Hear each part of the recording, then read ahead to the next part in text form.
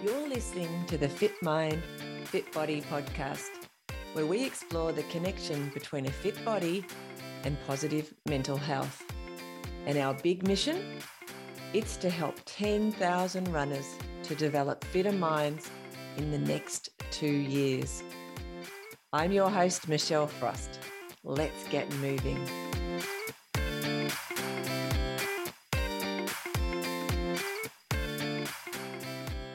Welcome to this episode of the Fit Mind, Fit Body podcast, where we speak to Vicky Gunn. Now, Vicky has run most of her life, and she shares a lot of wisdom in this podcast, including the fact that there is always going to be people who are faster than you and always going to be people who are slower than you. You just need to be happy with what you're doing. Enjoy. Today on Fit Mind, Fit Body, I am very privileged to be able to welcome aboard Vicky Gunn. Welcome, Vicky. Thanks, Michelle. Thank you for inviting me to come on. It was a bit of a surprise, but I'm looking forward to the chat. It's amazing how many people say that. I think runners are just really humble. Like they're all like, no, I don't have anything to talk about. Oh, you want to talk about running? Oh, I could talk about that. So it's quite interesting. Anyway, Vicky, tell me and tell the listeners a little bit about yourself. So where did you grow up? Let's start from the beginning. Well, I live in Launceston and I was born in Launceston. So I've been here all my life and I've just turned 60. Wow. So, well, I have one sister and my parents are very supportive of my running. It was pretty obvious at an early age that I was going to be a runner. I just seemed to have those strong legs and I was fast. Sister was 3 years older than me, but I'd be pushing her around in the tricycle, etc. In those days, we used to run a lot, just playing around, and just seemed to naturally have opportunities just to be fit, more so than you see children these days. Yeah. So it was great to be, growing up, being outdoors. I was from a humble family, working class family, so as far as I'm concerned, it was a pretty ordinary upbringing, because we're very lucky to live in Launceston where we have lots of opportunities here. And I went to Norwood Primary School, and Norwood Primary School had only just opened way back then, and it was beautiful because it had a beautiful bushland setting. And one of my favourite games was playing horses and being a horse and running around, and we used to make jumps. So we just naturally grew quite fit and strong, I think, the kids that were at Norwood, because the bell would go and you'd race down, run down to get back into class, etc. So, as I said, it was fairly natural that you could see that I was a bit of a runner. And then in grade 3 at Norwood Primary School, at the school sports, I beat everybody, even grade 6s in my, and that was a bit of a thing. And it wasn't long after that, when I was about 11, that I then started to want to go and compete and get involved a bit more with athletics. But before that, I'll just tell you another little one, that we used to have Anzac Day sports. And I can remember when I was young, it was probably my first competition. And this is a bit of a tip for everybody as well. And I started the race and I was probably only about 6 or 7. I was pretty young. And I'm thinking, where is everybody? This is in, a straight race. So I started to stop and look around to see where they were. And the biggest lesson was, don't do that again, because, of course, someone went straight past me. That happened to me in high school as well. I actually would have broken the record in a particular running race back then. I was like, because I turned around to look where they were. It's like, no, don't ever turn around, people. So, that was a good lesson. And, so I started then going to Newstead Harriers, which in those days was a women's club. Very much women's and men's clubs were separated. I didn't know that. Yeah. Athletics was pretty strong. We used to run down at York Park, and I love York Park to this day still, and I love that. It was amazing how the groundsman got it all ready after the footy, etc. And Faye Denham and her mother, Mrs. Green, and some other wonderful people who volunteered. Mum and Dad helped out, with things as well. and the families. It was very much a family club, very much serious club as well. Mm. And Tuesday nights we used to have a handicap night, and it'd all be measured out, etc. And that really helped improve us, I think. And then on Saturdays, we'd go to York Park, and there were massive numbers. There were teams. We were Newstead Women's. There'd be Newstead Men's. There'd be North Launceston, Taman, Riverside. It'd be a privilege to be able to get in a relay. You know, there were so many competitors, which is unfortunate. It's dropped off a little bit these days. But then again, Little Athletics has taken over that a bit too. When I was running with Faye, she was terrific. She was my coach, along with some terrific runners such as Carmel Hughes and Jan Merrington. And Faye used to come and pick me up for training, come around. I used to live in Norwood and she lived at Youngtown, and she'd drive around, she'd stop and pick me up. And then we'd drive around the road a bit further and we'd pick up the Peters girls and we'd go down to York Park and train. She was like a big sister to us. Wow. She was a great runner, and she, you know, we were with her when she had her 2 babies and then gave up running, etc. But she's still committed to training people and contributing to athletics, which is fantastic. So I have great admiration for my first wonderful coach. Her and her mother were amazing. They just lived athletics. Trophy nights was a big deal. We'd go to the Windmill Hill Hall. We'd get dressed up like we were going to a ball. Wow. Or, you know, like that sort of thing. They gave out trophies. They had records of all the things we got. We called them our glory box things. You know, you might get a tray or some set of glasses or something, sashes and trophies and everything. And I still have quite a few of the things that I still use today. And Lance Barnard was a politician at the time. And I remember winning an award for him, and it was a little crystal jug and a sugar base or whatever. So amazing. You know, it's just lovely. And of course, any visitors would come to home, you'd go and show them your glory box things, and I think, oh my God, this. But we were very proud of them. And I still have all my trophies and things in boxes, and my grandchildren are looking at them. I don't have them out on display, but I have special ones in the cabinet. And I think one of the best things I've ever done is Mum started me. I got this beautiful leather-bound book that'd been a ledger book that my uncle had, and he gave it to me. And so we started putting clippings from the newspaper in it when it was ever in there, because in those days the newspapers gave all the results. You were able to cut them, and even Saturday night, you'd be particularly after the Saturday competition, you'd be waiting for that Saturday Night Express to come out and see what the results were in there, etc. So that was really good. We also, with our athletics, we did have the boys there on Saturdays, and but Newstead stayed a women's club. Right, I forget what year it was, but we, of course, now combined, and I'm actually patron of them and still go along to Newstead as well. Wow. So I went to Norwood, and then while I was at Newstead, and then I went on to St Thomas More's, which was a girls' school as well. And so I was quite successful there. And we used to have the inter-school sports, and I was more a sprinter at that stage. And I had a 200-metre record for about 18 years, I think it was. I ran down at Eastman Oval, which is now Houses, and that was on a grass track. So I was quite proud of that, because each year that those sports would come around, I'm thinking, oh gosh, I hope they don't run too fast this year. And I can keep that record. But we used to have, you know, being a girls' school, we loved it when we had the combined sports, because we had the boys as well. So the boys from St Pat's, they, you know, being a Catholic school that I went to, St Thomas More's and the Sacred Heart one, you know, we were all pretty supportive of each other. And it was great to go to interact with other schools as they do now, and to go to Hobart.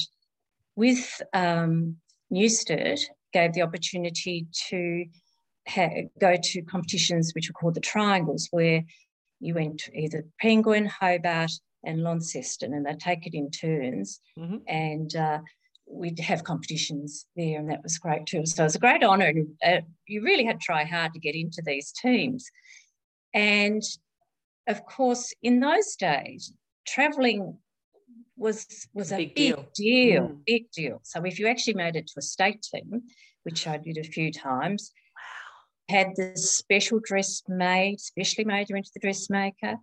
That was the yellow dress. You had the special white, you had to have white shoes and a white cardigan and a hat. And then when you got bigger, you had this beautiful green blazer specially made for you. And I'll never forget one year we went to Sydney and they booked us into King's Cross. Oh, wow. What a shock that would be. Yeah, I think they didn't realise where they were actually booking us into. But in those days, I'm sounding really old, aren't I? I keep saying that. You'd go on the plane and your whole cousins and family would come out and wave the white hankies to you, etc., because it was a very big deal. And you'd come home with your Darryl Lea chocolates and that to give everybody, those little ones. And so it was a great opportunity to travel. And, of course, Mum loved it.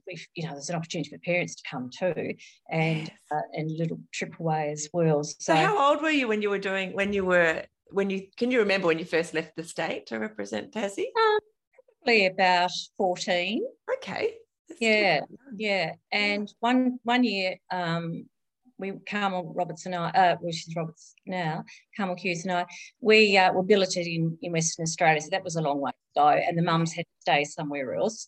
But it was really good fun to be on the trips. It was pretty daunting because as it is for everybody when you first go away into a big competition. But it was great experiencing great motivation, which I still carry through today, where we look for opportunities to compete, to have a holiday. And it's a great excuse to go somewhere and then, have a holiday afterwards after you've competed. So you do it that way around? That's one of the things I think about when I do some travel running. Some people seem to run last. They do their holiday bit, then they run. But it's much nicer, I think, to do the competition and then have your holiday. We had to do that when we were expecting our fourth grandchild, to tie in with going back to meet him. Yeah. And I didn't really enjoy the holiday as much because it was always on my mind. Yeah. Being a competitor, if I was up there just for a fun run, well, that would be different, but that's not me. Yes, we might get into that shortly. Yes, we often, I often initiate it. I look at where there's some competition and a destination I'd like to go to. Mm-hmm. The last 2 years have been really difficult because we've had a number of competitions cancelled, postponed. Keeping our fingers crossed we might get to them next year. Mm-hmm. So after I did high school and we had a lot of competition there, kept running the whole time. Yeah. Previous to that, I'd have to say that I'm an introvert and I was a very shy child. I was slow to read confidently. Mm-hmm. And a few things, I lacked a bit of confidence, I suppose. But once I started running, I could see that it just all of a sudden I got this confidence. And I also, I guess, the commitment and discipline that goes with running, things just seemed to bloom. It was like, effort and reward. Mm.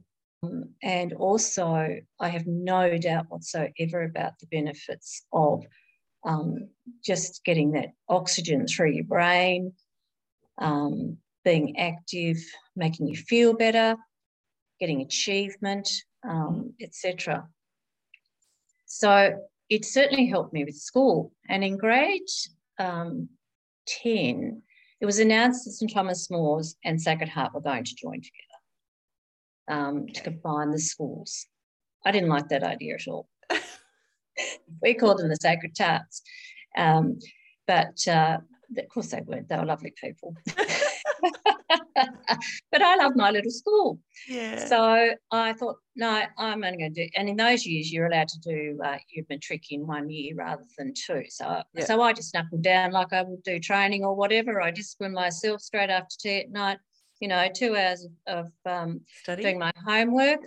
And so I then went to college, which is out here at Newnham. Okay. And I studied early primary education, and then I changed to phys ed. Uh-huh. And then I did a combo of each of them when I became a teacher. Uh-huh. So I was a teacher then for quite a few years, and I only retired 6 years ago. Where were you teaching? Just out of interest? I didn't. Yeah, sorry. Where did you teach? Where were you? Oh, okay. In the yes. Public or private system? No. Well, I did start off back at my old school, and then I had then I was married. And I was married quite young. I was 21 and a half. Oh. And and I'm still married to Rob. That's he's nearly 12 years older than me. And he, I'll get back to Rob in a minute.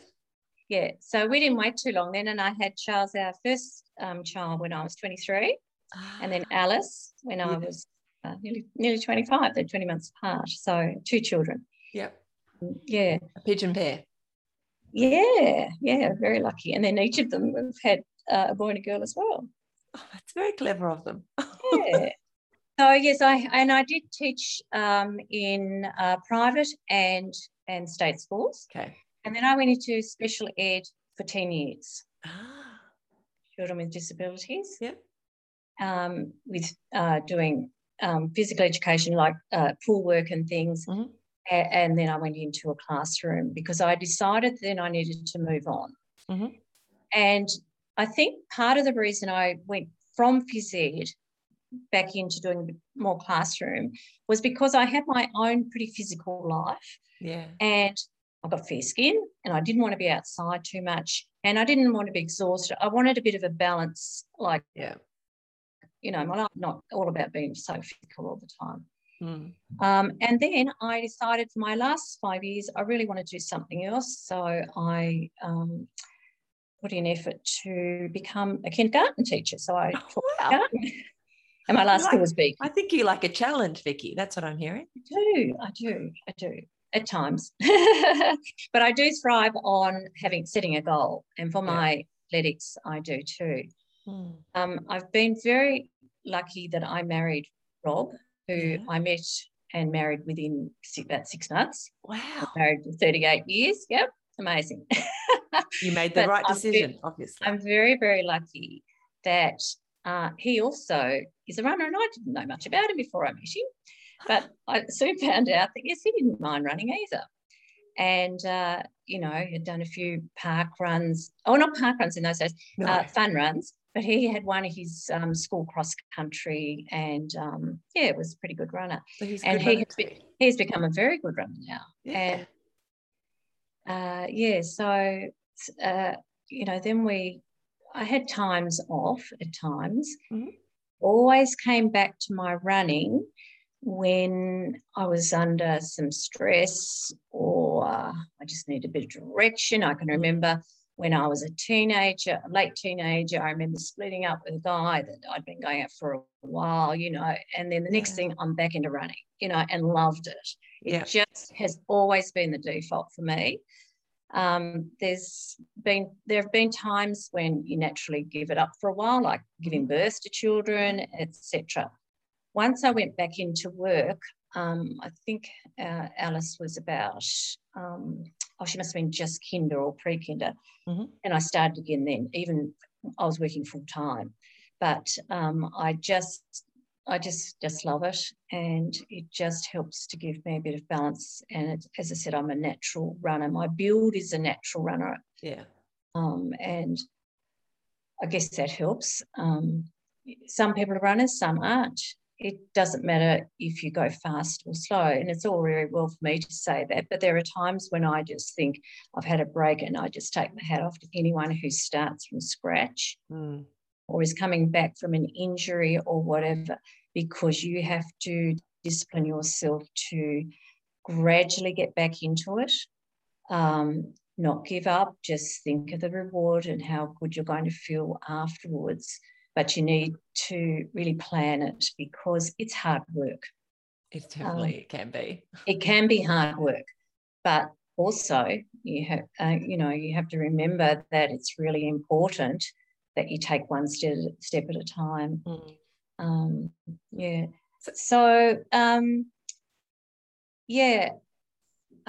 probably jumping a bit here. No, it's all fine. Tell me, can I ask you, how do you get out the door when it's one of those days when you don't feel like it, you're tired, the weather's horrid, but you have a goal because maybe there's an event coming up or something, so you have an imperative to get out there, not just running the legs. How do you get out the door those days? What do you say to yourself? I think it's just a bit automatic for me, because I had one of those days yesterday. Well, there you go. but it is easier actually if you do have a goal. Yeah. Because it's very easy to form good habits, which part of it is a habit. I'm addicted. I know I'm a bit addictive with this, this running caper style. Yeah. and my personality could be a little bit addictive. So I'm aware of that. But it's a good addiction. It is. I can think of other things. But I think having the plan, and part of that plan is setting your goals. So it's not a good idea to say I'm going to run every day, because that's actually not good for you. That can be really obsessive. It's smart planning of making sure that you have rest days, and it's at least one complete rest day a week, because that is actually part of your training. Also doing cross training. So yesterday it was a pretty crap day, but I looked out the window. I thought, I think I'll be able to do this. I'll get my jacket on. I know I've planned for a long, slow run, so I'm not going to have too much pressure over me, and the spray jacket should keep me dry. And the reason is because the track season starts soon. Yes, I've had a few sessions and a couple of weeks where it's been a bit ordinary. I've had a couple of spots taken off my legs, and I haven't been allowed to run it, etc. So I was keen to get out there. So I think it's having that habit and not thinking about it too much, unless there's lightning happening or it's really torrential wind. There should be a way to be able to do it. To make sure you've got the right gear on is the big thing, and to go somewhere where it's safe, and not to run on the roads if it's wet or you've got to think of yourself being safe, etc. And I know I hadn't run, so I knew I would feel much better after doing it, which I wasn't. And as it turned out, I got out there and I didn't get too wet anyway. Came home, had a bath straight away, and got warm again. So just wearing the right gear. Yeah. But just if I couldn't do it, I would have found something else to do probably.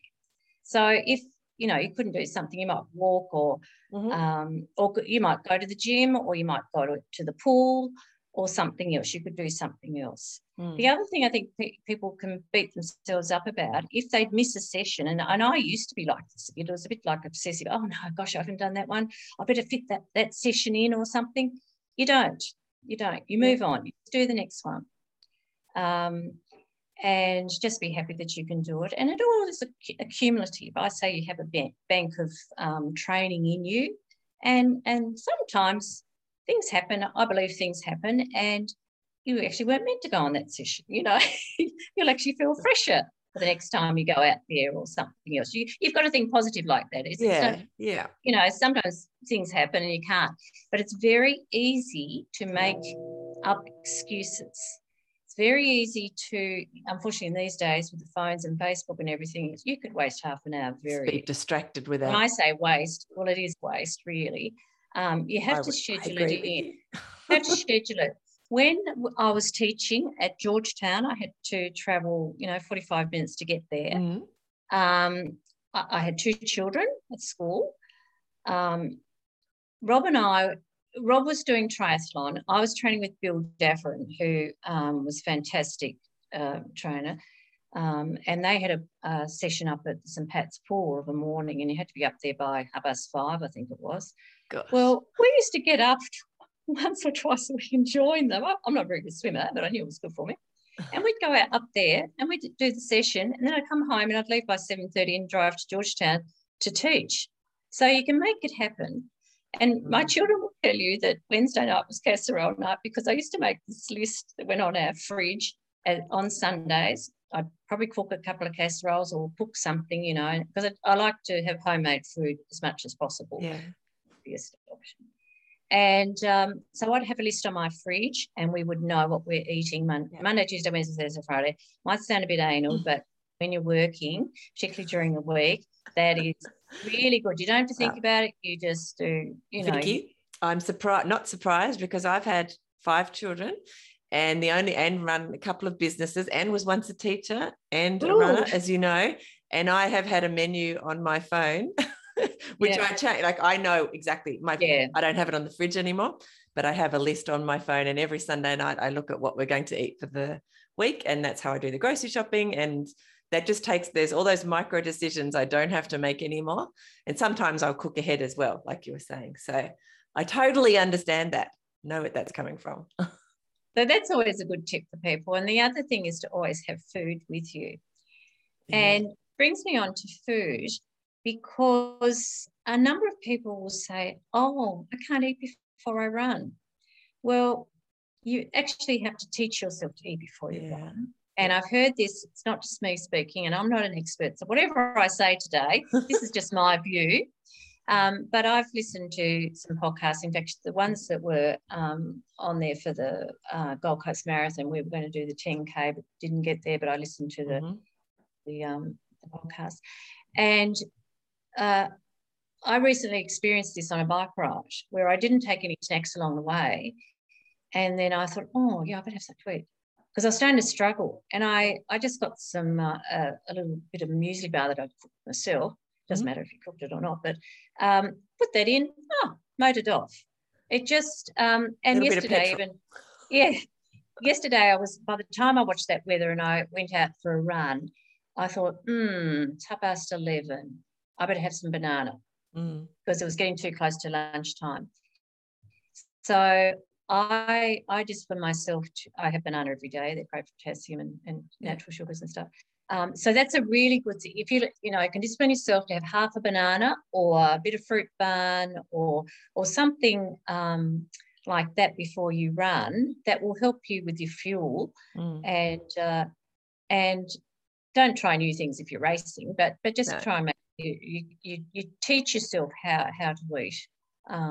And that message came through really clearly. And of course, if you're doing an endurance race, you need to have little snacks along the way, or Jills or whatever, and work those out. I don't run that far, but how far have you? Like, is in your running history, what's your longest distance that you've done?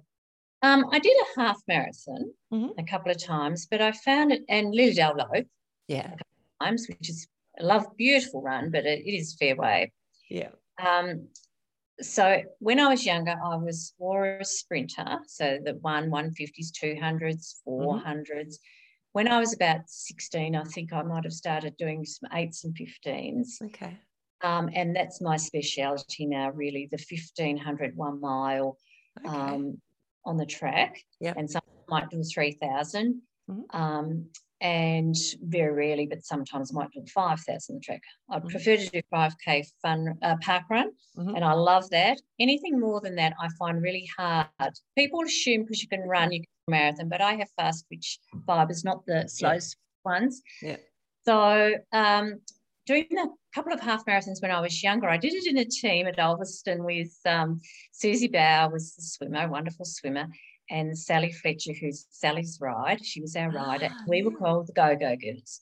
Wow. I've done a few triathlons, but it's too far for me, and I don't like swimming in the open water. But my husband does triathlons. And, so I did the half marathon, and we were at Ulverston doing this one, and we'd looked on the table before we started, and the prize was these beautiful hue and pine little coaster sets. And as I came over the finish, I said, "We've got the coasters." That's awesome. But my legs, my hips and knees just ache a bit when I do those. And so for me to do a long distance, I really need to train, get that longer distance happening. And I don't really want to do it. I like the short one. I don't want to ever do a marathon. Yeah. I don't need to. But you've just got to be careful. And at that stage, about that time, at one stage, I thought I needed a hip replacement. I thought, hip is sore, and I even went to Roger Guderak, got all the things, but it wasn't that. It was just soft tissue. Okay. Everything's fine. Just had to make sure I worked through with my exercises, had a bit of a rest, etc. So you need to be really careful if you are increasing your distance or setting your goals. If you're someone that is really good at endurance and you may be a bit slower but longer, that may be okay for you. But if you're someone who's naturally not, you need to really take your time to build up that endurance, and you really shouldn't increase it to more than about 10% on that long run. Which is so hard. It is, because you're raring to go and you want to do more, don't you? Exactly. And you can be your own worst enemy, I think. Yeah, and just because everybody else is doing that, that's okay for them. You encourage them, but you might want to enter the half marathon instead of the full. How long do you think you'll run for? Oh, well, I was 11 when I started. I'm 60 now. Who knows? Sometimes I have these, I sort of think, oh, yeah, I'm a bit tired of it, or sometimes a little bit of pressure I put on myself. But no, I still love it. Can you remember when you first thought of yourself as a runner? Because we talk a little bit about identity on the podcast and how that works for us. Yeah. I don't know. I've always been a runner. Yeah, exactly. I would think that's probably how you think. So in that case, have you had many injuries where it stopped you running? Or those times perhaps when you were having the kids and you didn't run for those periods you were talking about before? Did you just think of yourself as a runner who's not running at the moment?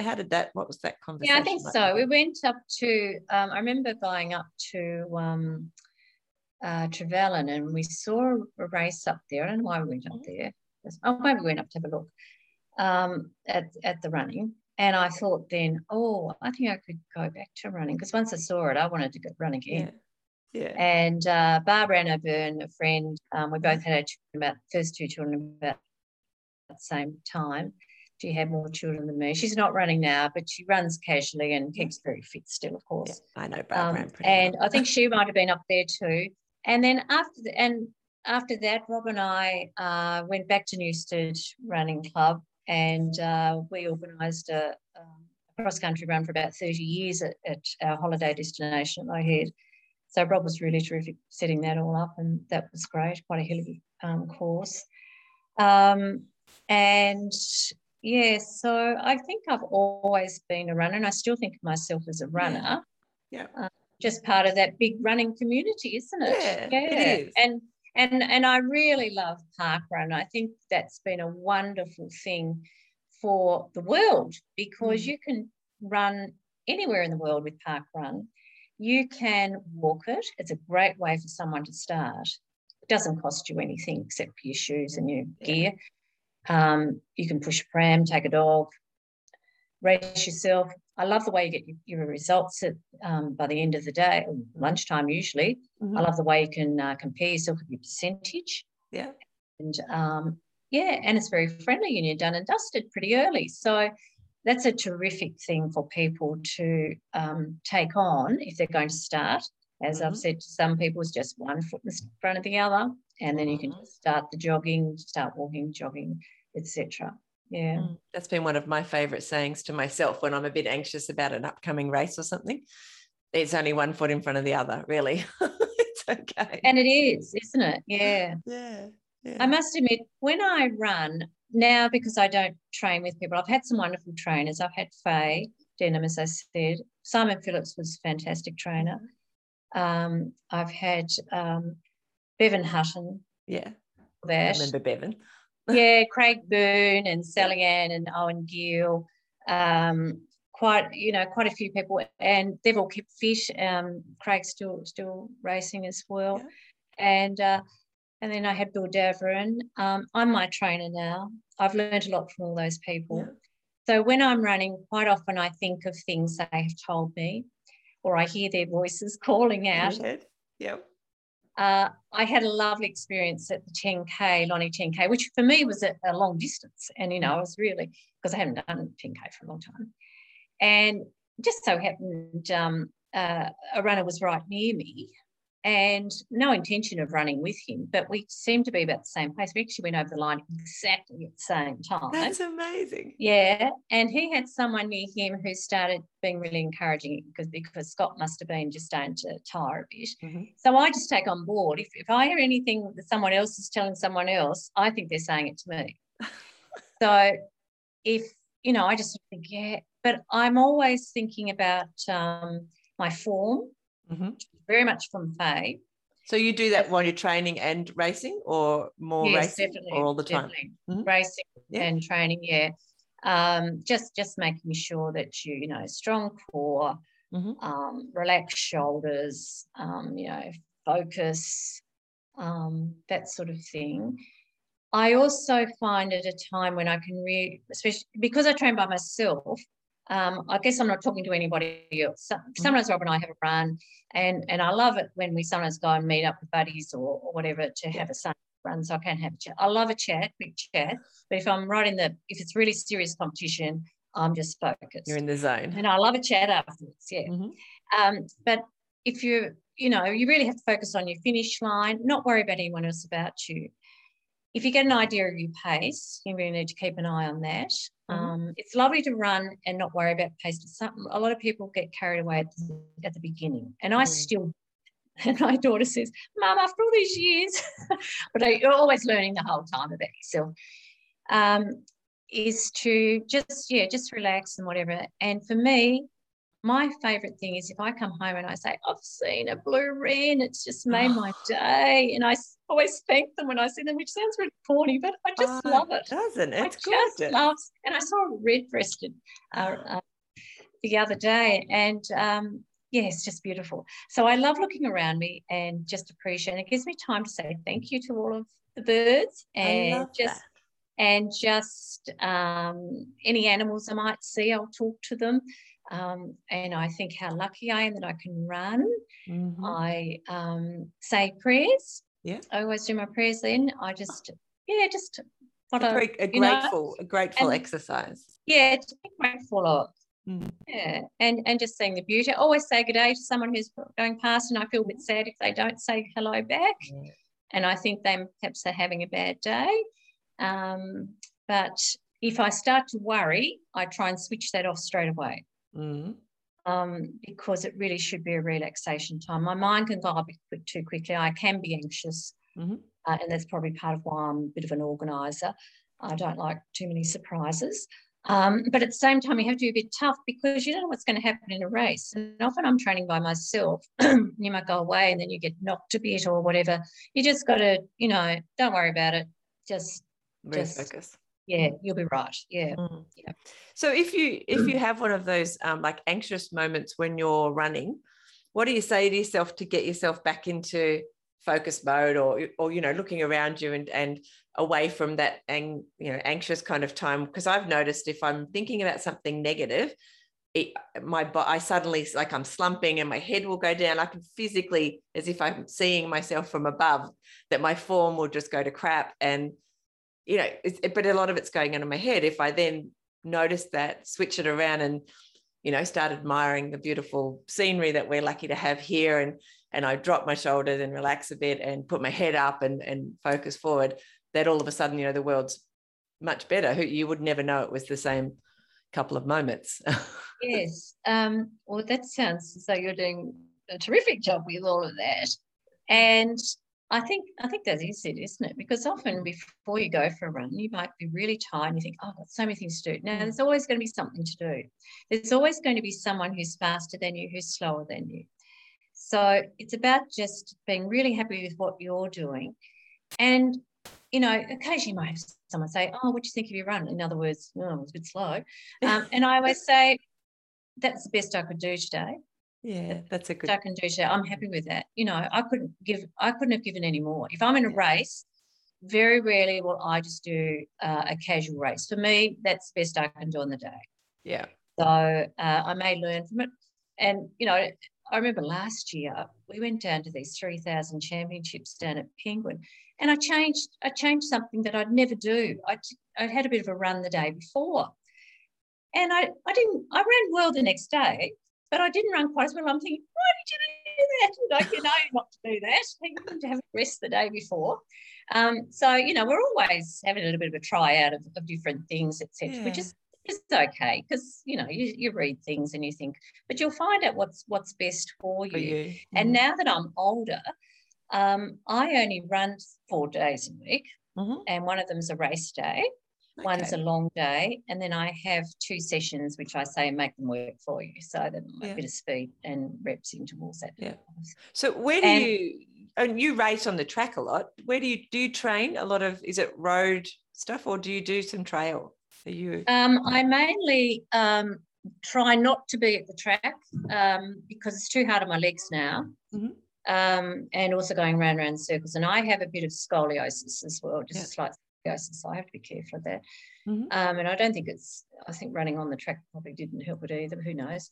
But I try to find softer trails to run on. So Heritage Forest is great, and so is the Tara Race, and I'm lucky I live close by to there.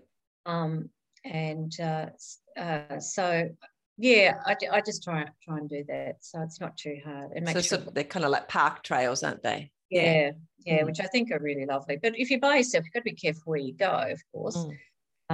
It's you could go to a few other places, but make sure you're with somebody else.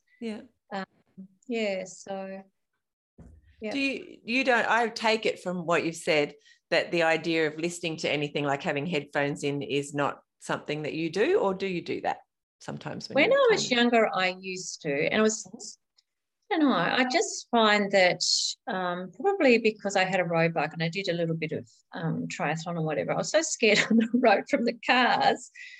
I want to be able to hear everything.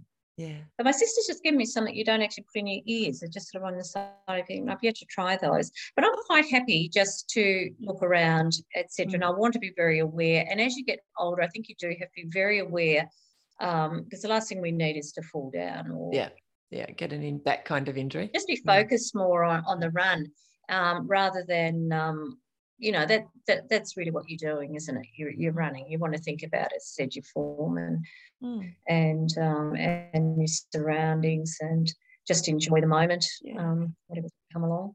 Oh, and before that, I used to always think about coffee and cake or something, eat afterwards.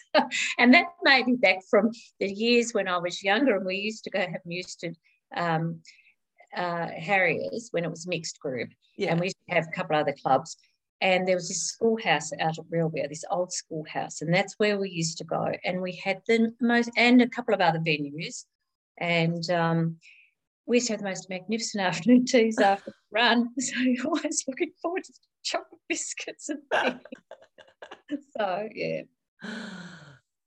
other thing for people is hydration as well. That's really, really important. And my husband's actually really learnt from this lately. He's motoring along much faster since he's regularly taking water. He really wasn't taking enough, and a doctor recommended he have more water. And it really has made a difference. And that really... So is he trying to say drink 2 litres of water in a day in his ordinary every day, or is it when he's actually training? How is that? Throughout the day. Throughout the day. Just being more aware of all of that too. But it really has helped him also. And the other thing is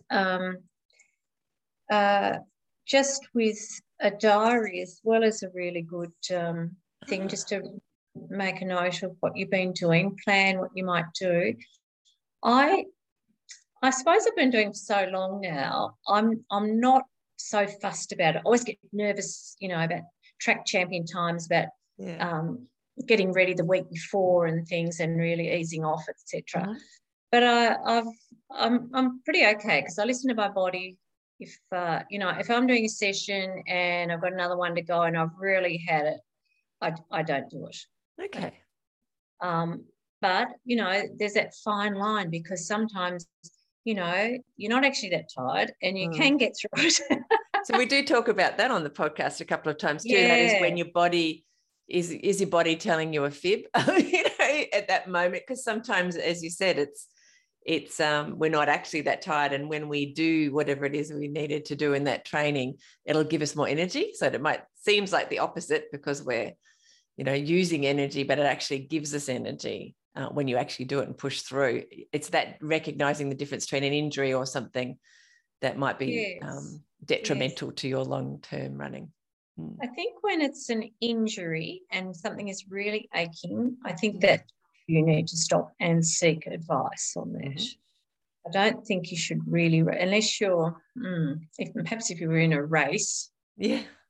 But then again, my son, the last couple of times, he's okay now, but I was really proud of him that he actually stopped because he's very competitive and will really, really push himself. Got to the first K of the park run and he's walking the way back. So that was okay. I thought that's what you need to do. And then just last week he was fine. So that was good. But it really distressed me to see at the Olympics when someone has done this a couple of times collapsing. I don't think that, I feel that's fine line. It's really hard what people do, but it's not good for athletics to see that. Yeah. We need to be disciplined enough that we look after ourselves. As I said, there's always going to be someone faster than you and slower than you, and a medal is not worth detriment to your health. Some people will deprive themselves of food, and that's distressing too because that can really serve, not well for your heart and everywhere else. Yeah. And often those people don't stay in athletics. And I think you need to look after yourself and the benefits of athletics and being able to stay in it for a long, long time. As long as you address any injuries, don't try and increase speed and distance too quickly. It does take time. It takes time to build. I usually have a massage every 3 or 4 weeks. Cross training. This morning I went to an RPM class, usually do that, maybe a few weights. I really have to discipline myself to do the weights. I'm not great with those. They're not a big thing for runners, are they? No, so many runners go, I know I need to do them. I only do lightweight, really, really lightweight. Yeah. And maybe some walking and some indoor swimming during winter. Not overly so, but just a bit as well. So the other thing I always do is have a glass of red wine every night. So there you go. That's obviously not have a balance. But not all out binging or anything like that. Yeah. And I think the other thing is to make sure that you have other things in your life, that it's not your whole focus. That balance. Yeah, just balance of most of your friends probably the ones you see at running, etc. Because I'm not a person that really seeks out a lot of people, really. I'm quite happy to be at home doing homely things, but I love seeing people. I love talking to people and stuff, but I don't have to be in the big mob all the time. Yeah. That sort of thing. But I love, going to concerts and theatre and having a read and doing a bit of sewing or knitting. As I said, I do a lot of home cooking. And also I have, a father now who's in a nursing home that takes time. Yeah, appointments and visits, etc. every week. And grandchildren, which are great joy. And you've loved this, Michelle, because when I've got photos of all the grandchildren and they're only tiny, and of course they're with grandma on the floor doing the exercise with her legs up against the wall, etc. It's so cute. And we often go to park runs. Our daughter lives on the mainland. She also married someone that didn't know he was going to be a runner. He's a fantastic runner, and they've done a lot of triathlons. Oh, that's awesome. Yeah, and the children here, our son and his family and children too. So it really has been a family thing. We didn't intentionally. I had no intention of my children being runners. It was always my thing, and it was Rob's thing, but it naturally sort of happened. Saturdays we did get into that habit of and family time. Saturday afternoon we went to Newstead Harriers cross-country events in winter. In winter, yep. Our son took it on a bit more. Our daughter took on horse riding, so I'd go with her and run with the horse while she's riding it, etc. But as it's turned out, she has too. So they were always free to do whatever they wanted to. We talk a bit about example. The example that applies to the children, even if we're not intending it to, and that it is a positive whether they choose to take it on or not. And a couple of the people who've talked have said that the reason that they run as an adult is actually because their parents showed that example to them. So it's interesting to hear it from that perspective as well.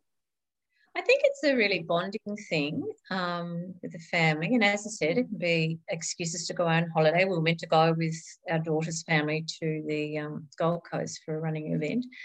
And I also think it's great. It teaches children or the discipline, time management, healthy lifestyle. And normally when you're healthy and running, you're not going to eat rubbish. Why would you put, bad fuel into your car? You're not going to put it into yourself either.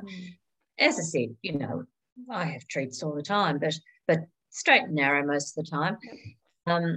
And it teaches your children all of those things, and also seeing you. And it's all very well saying, I'll do this, do that. But if you're actually doing it, you have more respect, I think.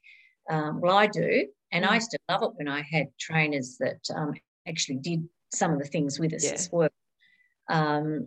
So, it certainly is by example, isn't it? And as children get older, particularly teenagers, it's a great focus and part of belonging to the big wide world of family of athletes. You'll always I find you always strike up a conversation wherever you go, don't you? Absolutely. You don't even know them, but, everyone's got an injury to tell or a story or a race to tell you about. Especially masters, we all have our injuries. But it keeps them, it's a good option rather than seeking things that are harmful to themselves. Yeah. They can still do all their other stuff. And also I've just been able to see how confident a lot of the teenagers are and how respectful they are. Yeah. Because we'll go to the track and be in a race with the young ones. Yeah. And, they'll whiz past or whatever, but they always, will congratulate. No, everyone's always very encouraging of each other, no matter what age you are, what size you are, background, etc. I think runners are terrific at that. We all know we're doing our best. And we want to encourage more people. It makes a healthy community. It's funny. A happier community. Just yesterday I was talking to someone about that, and we were wondering if it's because it's such an individual sport. Although obviously at the elite kind of level you are, there's very competitive. But often, we're competing against ourselves. Like we're just trying to do, as you said before, that's the best I could run on that day.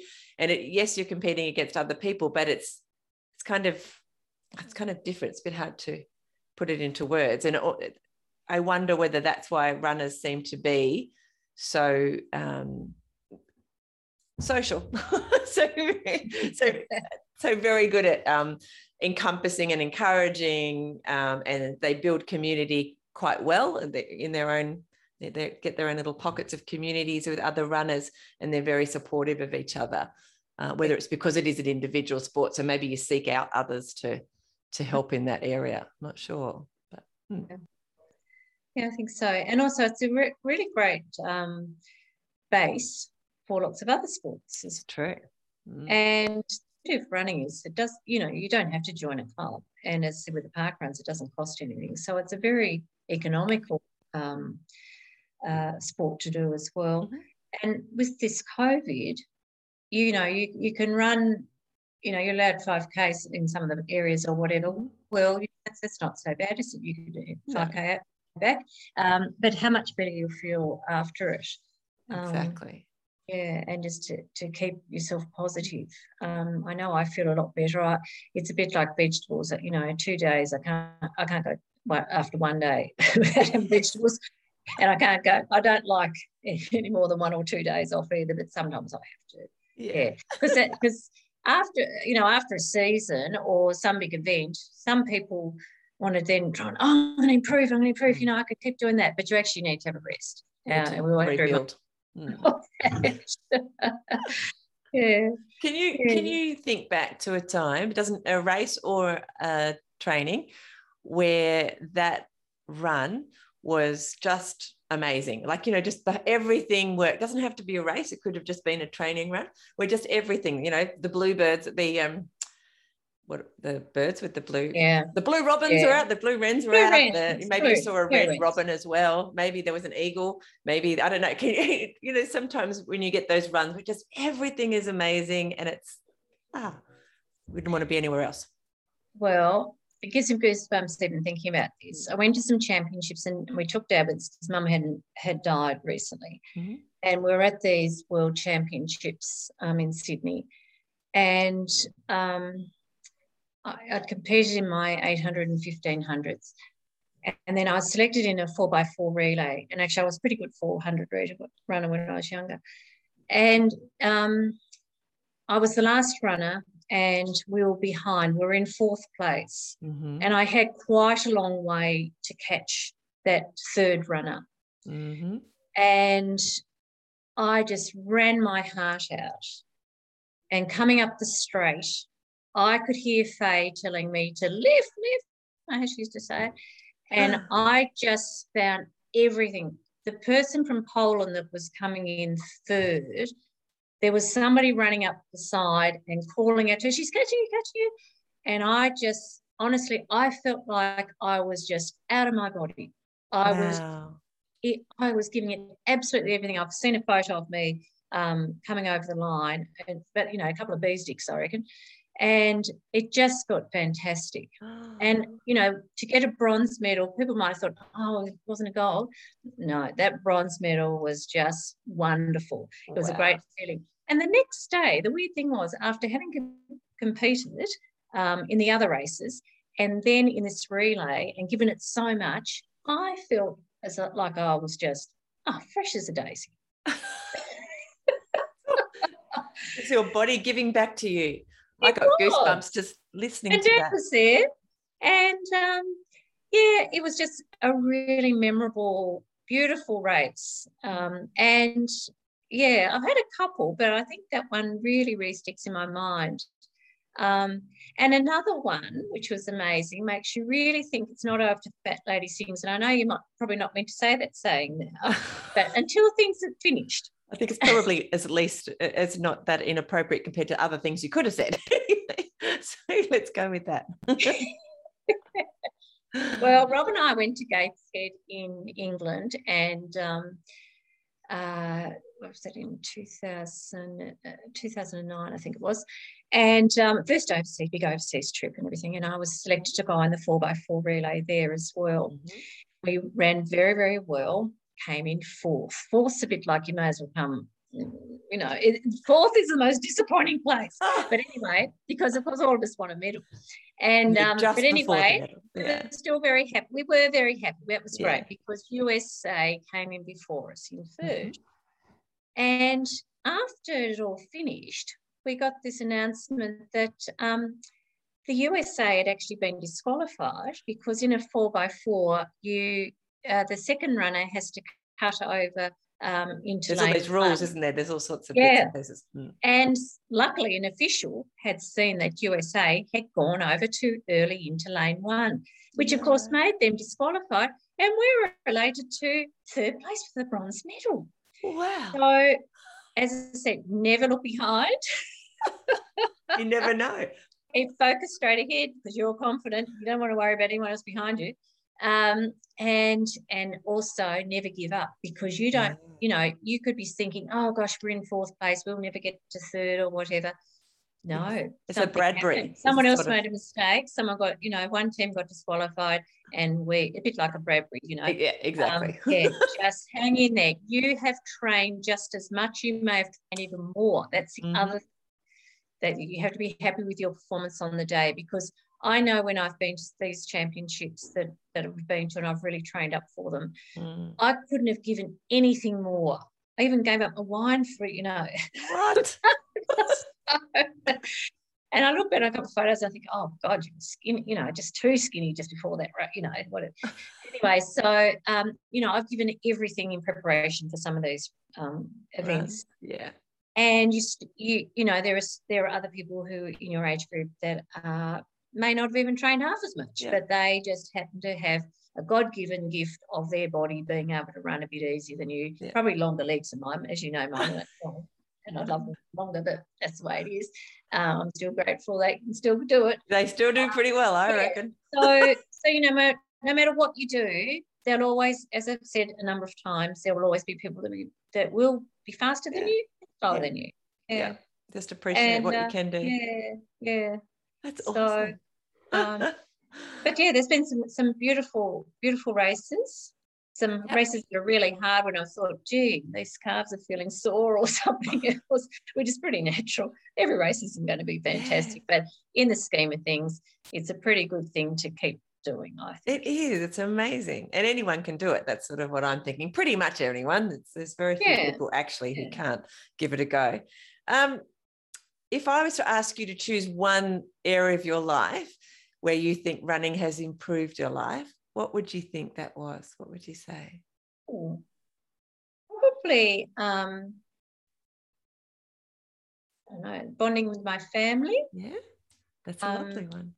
Achievement of self. I'm very independent, and I've learned those skills through that. So, I'm being disciplined. And the routines that have kept me in really good health, touch wood, and preventative, you know, that I've gained confidence to be able to talk to you today. Yeah, you've done so well. It's amazing. along the way, anyway, that I've been able to, the last few years I've wanted to give back a little bit more, so I've been on the committee with the Masters. And I'm the rep at the moment and the secretary, but I can tell you that I'm a really much better runner than I am a secretary with the IT stuff.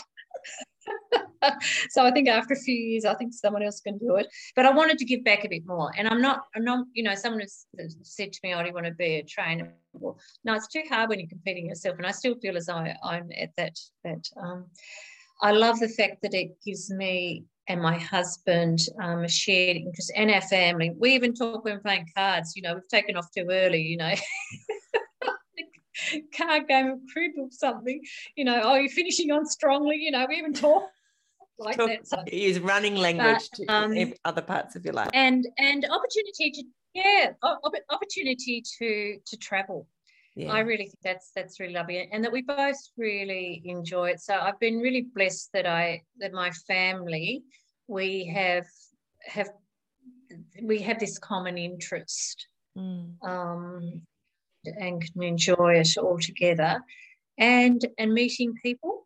When I go away with Masters, I don't know these girls that much, but I feel as though they're my sisters because we communicate, you know, with Facebook and all of that, and it's really lovely. And when we get there, you know, we're all serious before we start our race. As soon as we finish, we're yakking away and, you know, and it's really lovely.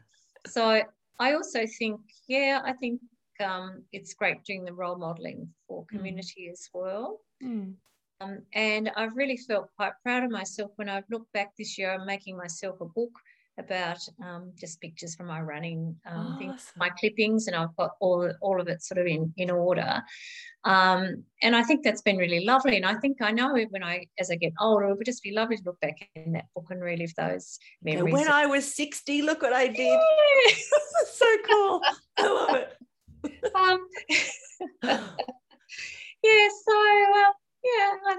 I think just health and well-being, and there's so many things, isn't there? It's very hard because every time I ask that question, I always say, just give me one thing. And I don't think one thing, no, you can't. No, not one person has actually just given me one. I don't stop anybody, but nobody can just say one thing. It's crazy. I guess it's also my thing. Yeah. My thing. And no one can take it away from me. No. I've been blessed to, be able to do it, and I'm grateful that I can still do it. And I will keep going as long as I can, because I can see the benefits of it, and I don't see any reason not to. I have sort of openly said if I did have to have a knee replacement or a hip replacement, that would be it. Okay. Because I've seen people run on after those, and I don't think it's a good idea. I think that's the time when I will say, yeah, I'm really grateful I've had this career, and as part of my life, and I'll do other things there. Yeah. But at the moment, it's not looking like it. So roll on the track season. I'm looking forward to trying to break records in my new age group of 60 to 64. Oh, that's exciting. Yeah. Being the younger person in the age group, it's always good. Yes, it is. And I'm also looking forward to Australian Championships, which hopefully will be in Brisbane. So, there's lots of things to look forward to. Wow, that's awesome. All right. Is there anything about running that we haven't talked about that you would like us to cover? I think if you're a woman and you've had children, you need to get yourself a pelvic floor app. An app? There's an app for that. There's an app, and I've only discovered it, Michelle, because that's interesting. Just for women to, you can go to Pilates classes, but they're not going to actually do the exercises that are probably going to help you with your running. So if women are a bit worried about it, and everybody should be really, just to keep our bodies in really good shape, is to go on and have an app and just do that as part of your training thing. Keep up your stretches, etc. Often I'll do them at the end of the day, a certain number of things, because that really keeps me. The consistency is really, really important to look after yourself. And those bits can be a bit boring, but the boring bits are the bit that help make the difference. And make the difference. You've got to remember that makes a difference. Do I want to just be ordinary runner, or do I want to be a good, healthy runner? Yeah. Seek advice and get checkups. Don't run through injury. Have a rest. I saw Craig Mottram a couple of years ago. My husband was doing a triathlon at St Helens, and he was there. And I said, I've got this really bad niggle, and it's not good, but I've got championships in a couple of weeks. He said, have a rest and then race them, and you'll race really well. And I got athlete of the meet. Oh, wow. So that just shows that, you don't want to have a day off. I know that. None of us do. But sometimes you just have to rest up, be confident that what you've done is in the bank. You've got it all in the bank, especially over these years. Yeah. It builds up. And then trust yourself to be able to do it. And usually you will do your best on the day. You'll do your best. Yeah, just trust your body. Yeah, so I think, as I said, just don't ignore niggles, and look after which areas, and strengthening a little bit too as we get older as well, even though we don't like lifting those weights and stuff. No. At least once a week. But running's fantastic for bone density. Yes. So we're already doing something that's really, really good for us. Yes, for us as we get older. Yeah, definitely. I'm always telling my mum that when she tells me I'm running too much. Like, no, I'm looking after my bones. Well, Michelle, I had people when I was 30 saying to me, oh, you shouldn't be running, no good for your knees and hips. Well, 30 years later, those knees and hips are still going. Yeah, they're still moving very well. Thank you very much. Yes. So, Vicky, before we go, do you have some, or can you give us some tips for beginner runners? So if someone came up to you and said, I want to start running, where would you point them? What direction would you point them in? Probably if they like to be by themselves, that's okay. But if they don't, maybe get a buddy. I definitely recommend going down to Parkrun, because you can walk it. And you may not even want to walk the whole way, but perhaps just starting off walking for a couple of times a week, and you might only walk for 20 minutes if you've never been a walker, because that's the first part, isn't it? Yeah. I'd also say go down to Kmart, get yourself some tights and a nice top, because you can actually get some really nice inexpensive stuff down there. So you look the part. Yep. I always think, why wouldn't you do your hair and put on a bit of block out makeup and a bit of lippy? That's all protecting your skin. Yeah. So make yourself look good before you even start. And that could help with your confidence. And then just start a plan of walk, run. Maybe you might start at a minute or 2 minutes doing that. So just on and off like that. And then you'll gradually build up to 5 minutes jogging, and then you might just walk for 1 minute. So bring it back, that walking part. But don't increase it too much. You'll know if you're getting too stiff or whatever. So until you can actually start to run that park run, that could be your big run for the day. When you're starting, just do it every second day. And once you actually start running, or 3 times a week might be enough. You don't have to run every day. And as I said, have 1 day of complete rest to let your body recover, because that is actually a training day. People think they've got to always do it every day. Warm up, cool down. I remember once when I was at a carnival and the lights were just about to be turned off, and here I'm still running around the outside of the oval, to cool down. I'm really anal about that. But they're the sort of things, it's the routines, get into really good routines from the start. They are the ones that will really pay back to you. So warm up, cool down. When you go out running, make sure you're in a safe spot. And don't go in the dark. It's too easy to trip over. If you can manage to go during the day, that's much better. And that's also why I don't train with people now, because I can go throughout the day and pick, the part of the day that's actually going to best, and the best weather, etc.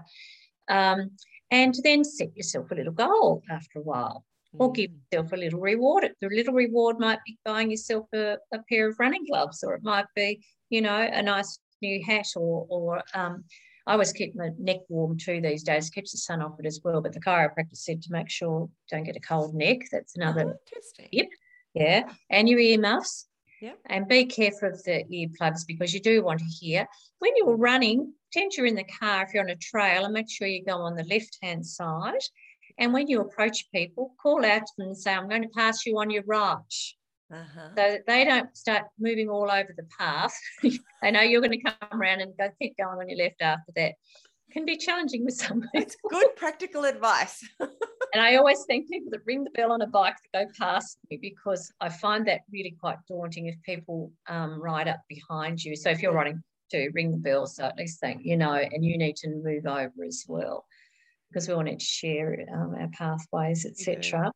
Don't beat yourself up if you miss a session because of weather or circumstances. Your family has to come first, but schedule it in. If you are working and you have a family, you probably need to set the alarm early, unfortunately, to get out. And it might be the only time you can schedule it, but you'll be really pleased you did, because it will set your metabolism up for the day, and also you'll feel fresh and whatever, and your partner can look after the children while you're out, and he might or she might be able to go later on in the day.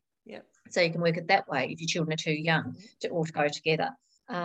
You can look at the options of joining a club for the winter season or the summer season. And if you're older, you might even like to come to Masters. So these are all on the web site. That's like 25, is it? How old is Masters? 30 in every 5-year age groups, I think I started, well, I haven't been to Masters for many years, but I was like 28 or something. So I'm like, I'm not even old enough to be here. I remember saying that. I can't say that now. You've got to come to Masters. And the other thing is to ask someone or look at books and things about some training programs. And I'm sure on YouTube there are a few things. And the other thing that I was always told, I haven't had trouble keeping weight off, and I don't diet as such. I eat very regularly, but I think you need to really try and train yourself to eat regularly, and before and after you have run, so that you're, you're replacing fuel as well, and really look at what you're eating. It helps you to if you want to be really fit and healthy, running's part of it, but also what you put into your body is also part of it, and that also keeps the weight off your hips and your knees and back. When you pick up a suitcase that's 20 kilos, if you are 20 kilos overweight, just think of that being actually on those joints. Ouch. So I always think that's something to think of. It's an incentive not to eat, the whole packet of chocolate biscuits. You might just have one or two. Just keeping an eye. I can remember, I can still remember when I started running as an adult in my 20s, that the things that I used to like that weren't good for me, like, lots of chocolate biscuits or lots of glasses of wine or something, there was something in my when I started running, it was kind of like an anti-running activity. So it wasn't that I didn't have a chocolate biscuit. It was just like I wouldn't have as many because I just didn't want to. It kind of, and I didn't want to have more than one glass of wine also because I didn't want to, but it kind of happened automatically almost. I didn't really have to think about it, especially in that beginning, when you're all excited about it for the first few years and you're starting to get into it. So it's funny how that, like, it's almost like your body is. It works together, doesn't it? Working with you. Yeah, exactly. And that develops really good habits. As I said, sometimes you really have to challenge yourself. It's not always easy going, is it? No. Some days are harder than others, but then you're really glad that you're doing it as well. And it's really nice to have an Epsom salts bath. I haven't had one of those for years. If you're a bit stiff and sore, and you can listen to a podcast. You can listen to you, girl. How exciting! But just looking after yourself, like, it's nice. I love that. That's a great. And give yourself a little reward. It's a new T-shirt or something nice, and it's just all good. That's awesome. All right, I will. I'll close off now because we've taken up so much of your time. Sorry. I do really appreciate the wisdom that you've shared, because your lifetime of running, not just years of running, but your lifetime of running, it's full of wisdom, and we can all benefit from it. So I do appreciate you sharing your time with us. Thank you, Michelle. I hope just one little message might get through to people or whatever. But thanks for the time. It wasn't as daunting as I thought it would be. You're amazing. Like I said, you're very inspiring. Stay on, and I'll say goodbye to you off the recording as well. But I did want to say, big thank you, because I do appreciate that you've shared your wisdom with us. It's been wonderful. And happy running, everybody. Thank you for listening to the Fit Mind, Fit Body podcast. I'd love to talk to you about your running journey. So send me a message on Facebook or on the website, and let's do it. For a bunch of resources on mindful running that will help you get and stay mentally and physically fit, head over to the website fitmindfitbody.co, and I'll see you there. Plus, I'll be back here in your podcast player a few times a week. Hit subscribe now so that you don't miss an episode. And before you go, I'd really appreciate it if you'd leave a review. It'll help more people to find the podcast and get inspired to start running. I'll see you soon. Bye.